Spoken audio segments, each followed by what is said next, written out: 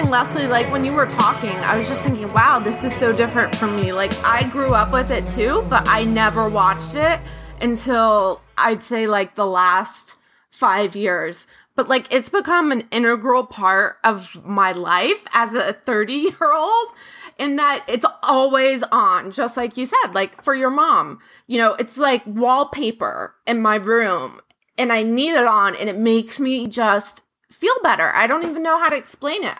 I enjoy watching it. I can pay attention or not and still kind of fall, like you guys said, there's like a, you know, color by numbers or whatever, like in your brains unconsciously occurring as the show's happening, and you don't even have to like necessarily follow every single thing for an episode to kind of get what's happening. Yeah, I mean, it's sort of like the ultimate double screen show where if you're like one of these weirdos who like is playing a handheld game or, you know, on the internet while watching a show. Like, and I happen to be one of these. And I sometimes am one of them too. Like it's the perfect thing for like, because you can drop in and drop out just like a co-op game and you won't miss a beat. Yeah, definitely. And I go to sleep to it like every single, like I have to be watching it. And it's great because I've seen every SVU except for this last season, which I haven't seen, but multiple times. So I'm not trying to follow along when I'm going to sleep. But yeah, I've seen every SVU and then I've seen almost every regular Law and Order, which I'm not going to say which my favorite is yet. But those are the ones that I've, but yeah, I go to sleep to a SVU every night because I've already seen it. I know what's going to happen, but it's just, it calms me, it comforts me. Yeah, it's like comfort food. Dick Wolf gets it. So what exactly do we think it is that is exactly so comforting about watching cops put people in jail? Not only put them in jail, but like constantly break the law. Yeah. Constantly go around the rules. Constantly fucking with like whatever sort of... there's this sense that like the police are kind of corrupt and that's okay. Yeah. And there's this sense that the judges are kind of weasels, but that's kind of okay too because they're all on the same side in the end, the side of justice. And the DA is always the worst. The DA is always like inventing new ways to put people in jail for no particular reason. Oh yeah. But I think that even though like we're all good leftists, right? We don't really support the carceral state, but we still love this show because basically I feel like it's almost like a science fiction show. It exists in this alternate reality where, where the good guys are always mostly good, the bad guys are always mostly irredeemably bad, or at least, bad enough that they should be locked up for a long time. And so all this shit that they pull, all the shit that the cops pull, it's not a bad thing because in this alternate sci-fi universe, that is the way the world should actually work. We don't need prison reform in the Law and Order universe because no one's in jail that doesn't belong there. And if they are, Stabler will fight to get them out. It's like how Game of Thrones has dragons, like Law and Order has good cops. There was that episode actually where like that guy kidnapped his son and then hid in drag, and Stabler talked him down, and then he got to see his son. Like the judge was like, "I am waiving your prison time because you were actually innocent." And it was okay that you escaped. I've never seen anything like that. Was like, I don't know the name of that episode, but that's the one episode I saw where like the criminals were portrayed in a way that was like they were actually in the right, but it's almost never the case. Like one of my an episode of SVU that's always stuck in my head. I think I saw it in like 8th grade when like the teacher was like bored and had nothing for us to study. She's like, "Here, just watch this," and it was an episode where like two 12-year-olds break into this cancer patient's loft and to steal some weed, and then they end up raping and killing her. Jesus. and the whole thing is it's like the courts and the DAs want to try these kids as adults, but they only get one of the kids tried as an adult, and that's the accomplice because he was a year older than the actual like rapist. And so like the whole thing was like there was this big twist where it's like we tested the sperm count and there was none. and because they were, and at the end, they couldn't convict the actual kid who did it, so they just like threw the other kid away in jail for the rest of his life. And there was like, this whole thing where they're all just kind of shrugging and going, well, them's the breaks. And like it versus like when we were watching God, what I'm already drawing a blank. The name of the episode we watched about interracial adoptions. Oh yeah, what was the name of that show? Custody. Custody. Custody. So there's always this weird professional. So we should just prep really quickly though that Kate, you sent us a couple episodes to watch, and we did. We watched them, and one of them is this episode, Custody, that JDB was about to sort of get into. So Custody is interesting because it's an older episode. It's what 1990 season 6. Season 6. So it's like what 1996. Yeah. And it's all about the first half of the episode. It's Jerry Orbach and Benjamin Bratt are on the hunt for what they're calling a crack baby. Yeah. That's been kidnapped. A crack baby goes missing. Crack baby goes missing. Totally 90s. The 90s. Super 90s. A crack baby goes missing. This episode is like Ronald Reagan wrote an episode of TV. Shocking how poorly this episode is aged. A crack baby goes missing, and Orbach and Bratt go on the hunt, and they eventually they track down all these leads. The first people they book are a middle-class black couple that are performing welfare fraud. Yeah. They're bilking the system for an extra couple of kids in their foster family. Right. Yeah, the episode opens with a social worker getting murdered, and then Jerry Orbach, like, super dismissively is like, I'm sure the tax breakers are going to give a fuck about this. That's amazing, too. You have a government worker making a joke about another government worker getting murdered in the first 30 seconds. Well, that's something they include in every fucking episode, is Jerry Orbach has to make a snide little comment before the done at every single, or before, I'm sorry. But it's actually before the it's the cold open. It's after the done, but before the visual or whatever. But he has to make some crack of a joke that like is never funny. It's never funny.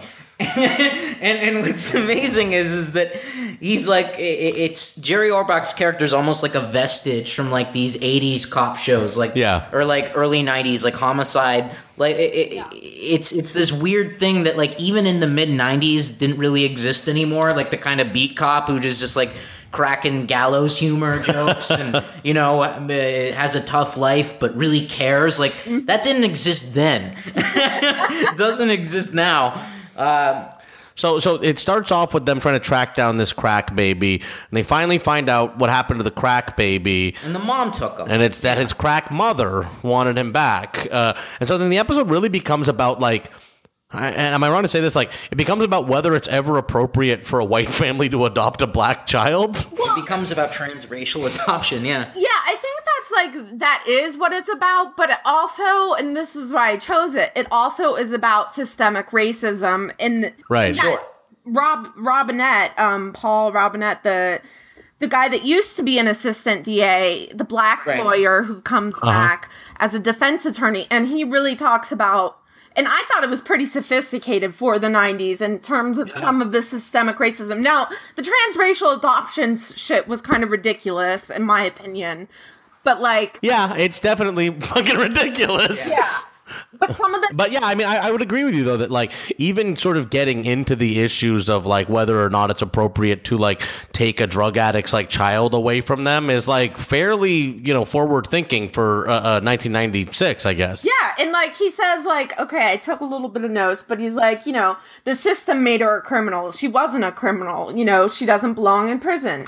And it, another lawyer saying, it's not an excuse. And he's like, it's not an excuse, but it's a mitigating factor.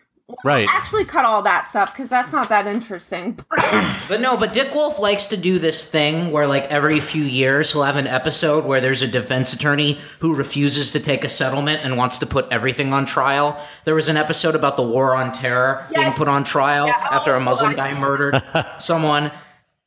It's like whenever he wants to sort of soapbox about like a current event, he'll have like a pretty open and shut case where like the defendant is like guilty as fuck. In this case, it's very obvious that like what the mother did was supremely fucked up, murdering like a even a corrupt guy. Like this you know, it was she ropes her boyfriend into like kidnapping him and killing him. Right. I mean, that is the weird thing about this episode is that like, as you know, sort of relatable as her character is, like they still like murdered a social worker. Like that's whenever he does that intentionally. Dick Wolf does that intentionally. He always does it on the episodes where like the defendant cannot like be seen sympathetically, because that's his way. Like after the War on Terror started and they had the Muslim guy who killed the racist guy, and they had, you know, the defense attorney talking about how the War on Terror had reshaped people's minds, you know, and against how they treat Muslim populations in New York. Yeah. Like that's remarkable shit. But at the same time, he always does it by picking like the most like bloodthirsty, brutal defendant possible. But let's get back to this episode. Kate, what were you going to say about that?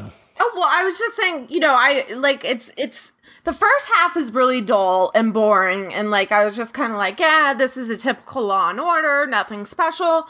But like I said, and also if you have watched Law and Order, and Leslie, like I know you have, so you know Paul Robinette as the assistant district attorney, and he was never woke. No, he was never, you know, like ever. He was just you know, a prosecutor as he's supposed to be, and to see him come back in this way and like, you know, make this about systemic racism, I thought, you know, I thought it was pretty woke for the 90s. It's a ballsy move. It's like if they got rid of Squiggy on Three's Company and then he came back 3 years later and he was an anarchist. I mean, he has a great line in there when I think it's toward the end of the episode where it's like, you know, I had to figure out whether I was like a lawyer who's a black man or like a black man who's a lawyer or something like that, and I decided the latter. And it did take me a second. I was like, so what is that? Which one does that mean? But I still thought it was a good line. Well, that means you can't be a prosecutor. What's that? It means you can't be a prosecutor and a black guy. That's basically what the line means. Like, I just want to say, like, I really, this is a side note, but I really like Richard Brooks. I think he's a fantastic actor who's never gotten his due. Like, he's good looking, charismatic, handsome. He's got a great voice. He can sing, actually. And like, he was really great on the one episode of Firefly he did, which is the best episode of Firefly and probably the best thing that Joss Whedon's ever done. Mm-hmm. Like, so he was in that letter to his wife was pretty good. He was also the villain of the second Crow movie, and he elevated that a bit, but he like never got his due. He never got, you know, the treatment, the Chris Noth treatment, where for whatever reason he's constantly working. Yeah, why do you think that is? I don't know. Why would a black actor from the 90s have trouble finding work, even though he was on an extremely popular TV show? Who knows? Yeah, I mean, Wesley Snipes can't even get a job. Well, what's cool about that line, Jack, if he's a lawyer or a black man who's a lawyer or a lawyer who's a black man, is they actually did have his co-attorney say that to him in a couple seasons previous. Oh. So, like, it's a callback. I remember that. And I thought it was really cool. And, yeah, that's the actual line that the show ends on. And, Leslie, like, as you're talking about, he's a great actor. I think almost all the actors in Law and Order, the original, not SVU. And that was a big difference when I was watching the community policing episode, SVU. The acting is just like two different levels, you know? Yeah. Law and Order acting is like next level. They were fantastic. Well, they're all like character actors. Yeah. Like Broadway. I was going to say, yeah, like I feel like watching those old 90s Law and Order episodes, I was impressed, actually. I was like, this is like really excellent journeyman television. Like the scenes are like shot interestingly for a 90s show. And yeah, all the actors are fucking insanely good. Like these are like, there was a time in New York, I feel like, when it was like Law and Order was it. You know what I mean? Like, it was great to be an ugly actor. Right. But I mean, it's like, so fucking pretty nowadays. Yeah. Yeah, it's true. Yeah, I mean, it's insanely well made television, and it's like really, really engaging. I get why it's the most popular show on TV, even if it does, you know, as we're going to talk about a little bit, like put some pretty fucking weird thoughts in people's heads about like the criminal justice system, right? So while we're on the note of the episode of Custody, the one weird thing about the show is like obviously Paul Robinette had, you know, been a DA on the show before, but there was, even with what he was doing with his case, including getting the racist judge recused for being in favor of sterilization. There was this, which was like, that's such a funny aside to just like come up in one scene where it's like, you thought like every drug addict should be sterilized, and he's like, goodbye. Yeah. It kind of changes how you think about that character. He's the guy who wants to sterilize children for the rest of the show. But there is, professional courtesy is a very common theme on these shows. The idea that the oppositional sides in the end still both believe in truth and justice. Yeah. And they're all still drinking together and they're all still buddies. But that is actually part of what is problematic about it, because you don't want all these people being friends. Yeah, I was also thinking about it. It's kind of like the West Wing effect of the criminal justice system. It's like everyone's in it to do the right thing. Right. Yeah. It's making these like absolute, like making people who are like kind of like close to objectively like villains into heroes. You know what I mean? Like most of the people that work in Washington, D.C. are like vile people. Most of the people in the criminal justice system kind of suck. Are vile people. Yeah, particularly prosecutors. Yeah. Particularly, cops and prosecutors. Yeah, but that's so weird because, like, Hank McCoy, McCoy is like a hero of mine. Like, he's portrayed as like this bleeding heart liberal who just always wants to do the right thing. He always sounds like he's about to tearfully, break down because he just cares about the truth and justice and the victims just so damn much.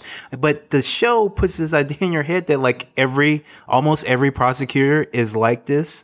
And that's not the case at all. They're all... Leslie, I totally feel... Sam, I can't even imagine how many people saw Sam Waterston's Jack McCoy and decided, I want to be a DA. I want to be a prosecutor. Like, I want to be... Maybe that's Kamala Harris's tale. Well, yeah. I mean, like, he is essentially a superhero. He is the immoral center of the show. Well, Oh, sorry.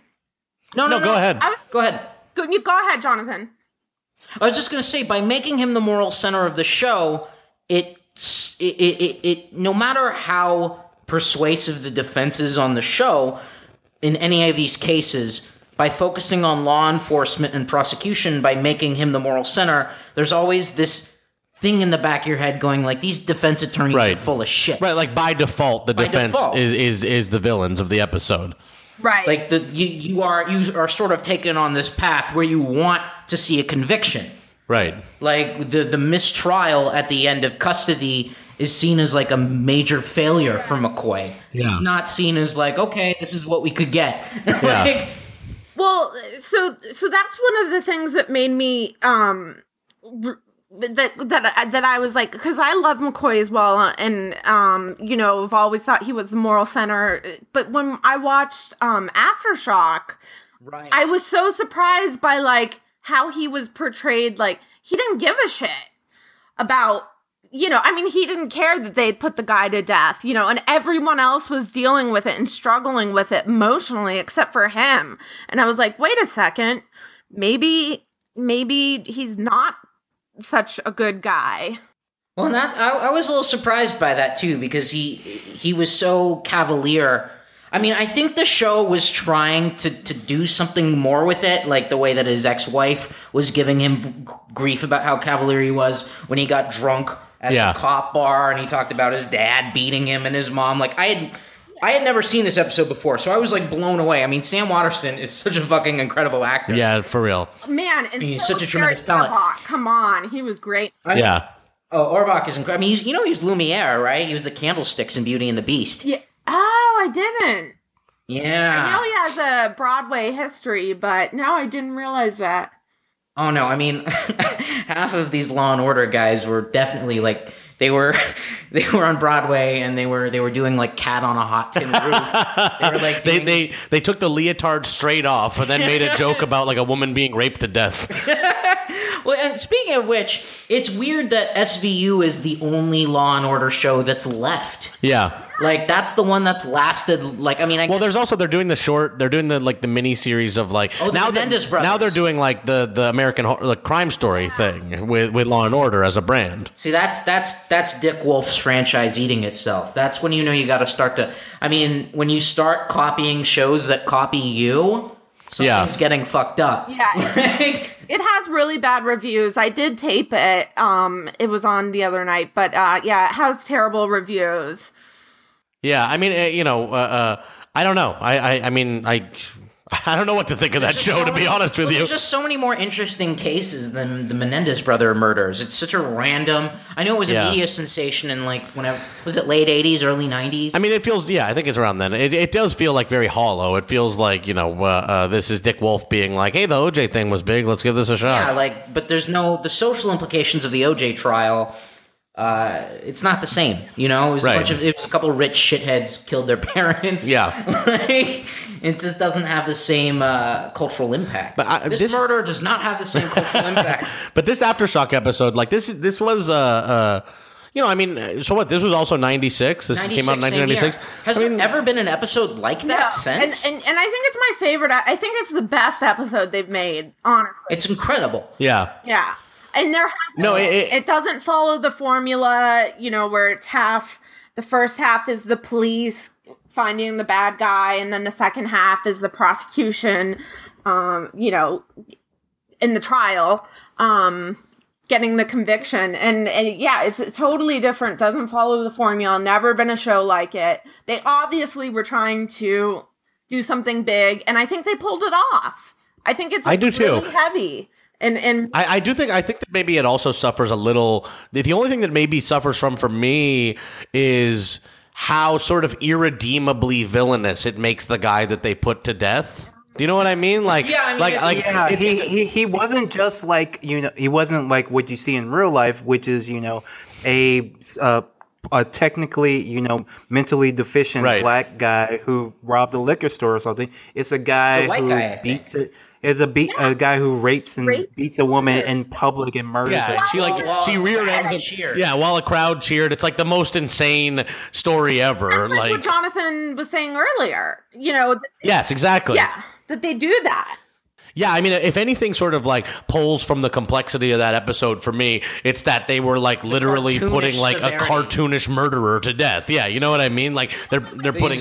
They zoom in on that tattoo. What'd you say? I said, well, I was saying it's the only way that the episode works, though, right? Because otherwise, I don't know.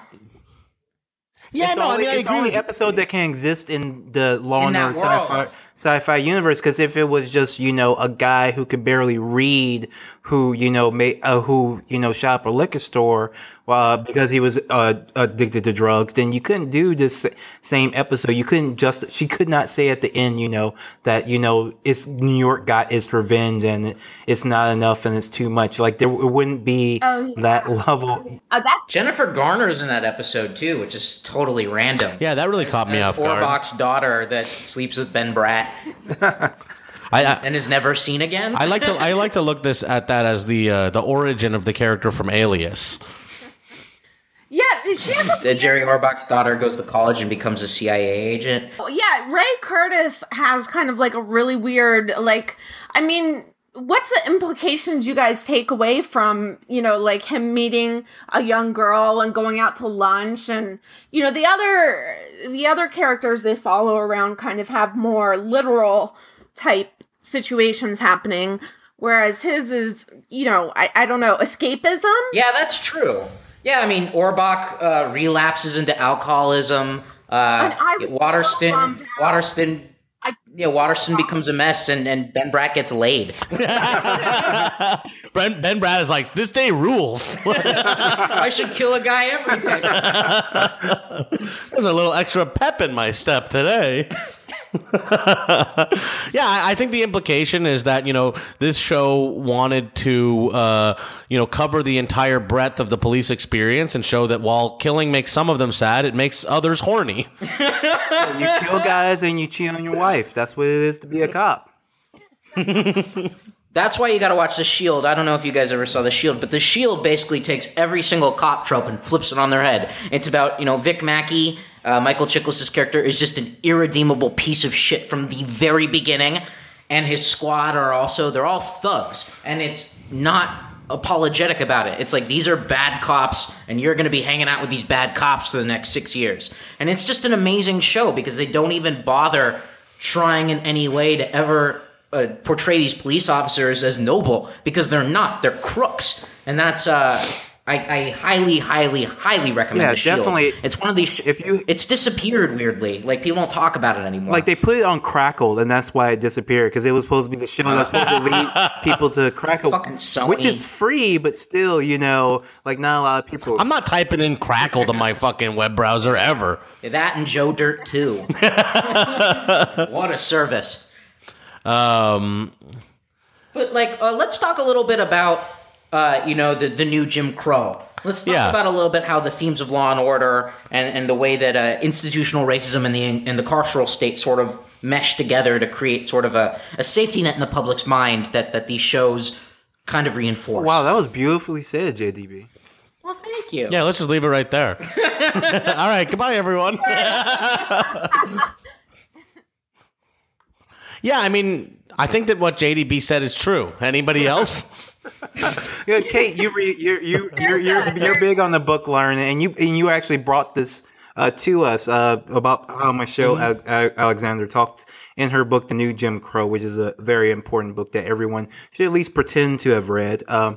I actually did read the entire book. I'm not pretending, but I am dumb enough that I only did it because of a podcast about Law and Order. All right, so Kate, so you can just break down for us what she has to say about Law and Order. Well, she points it out only 2 times. In my memory, it was more than that because, again, Leslie, as a fan, I felt guilty. Like, I feel ashamed that I am a fan of the show because I know it's propaganda and it's not how the system really works. And that is how Michelle Alexander brings it up, and precisely that it's portrayed the criminal justice system in a way that really downplays the issues, doesn't even highlight any of the major issues, race or otherwise, in terms of corruption with the criminal justice system. And so, it just stuck out to me, feeling like I came away feeling kind of icky, being such a Law and Order fan, that I just had to watch more to escape that icky feeling.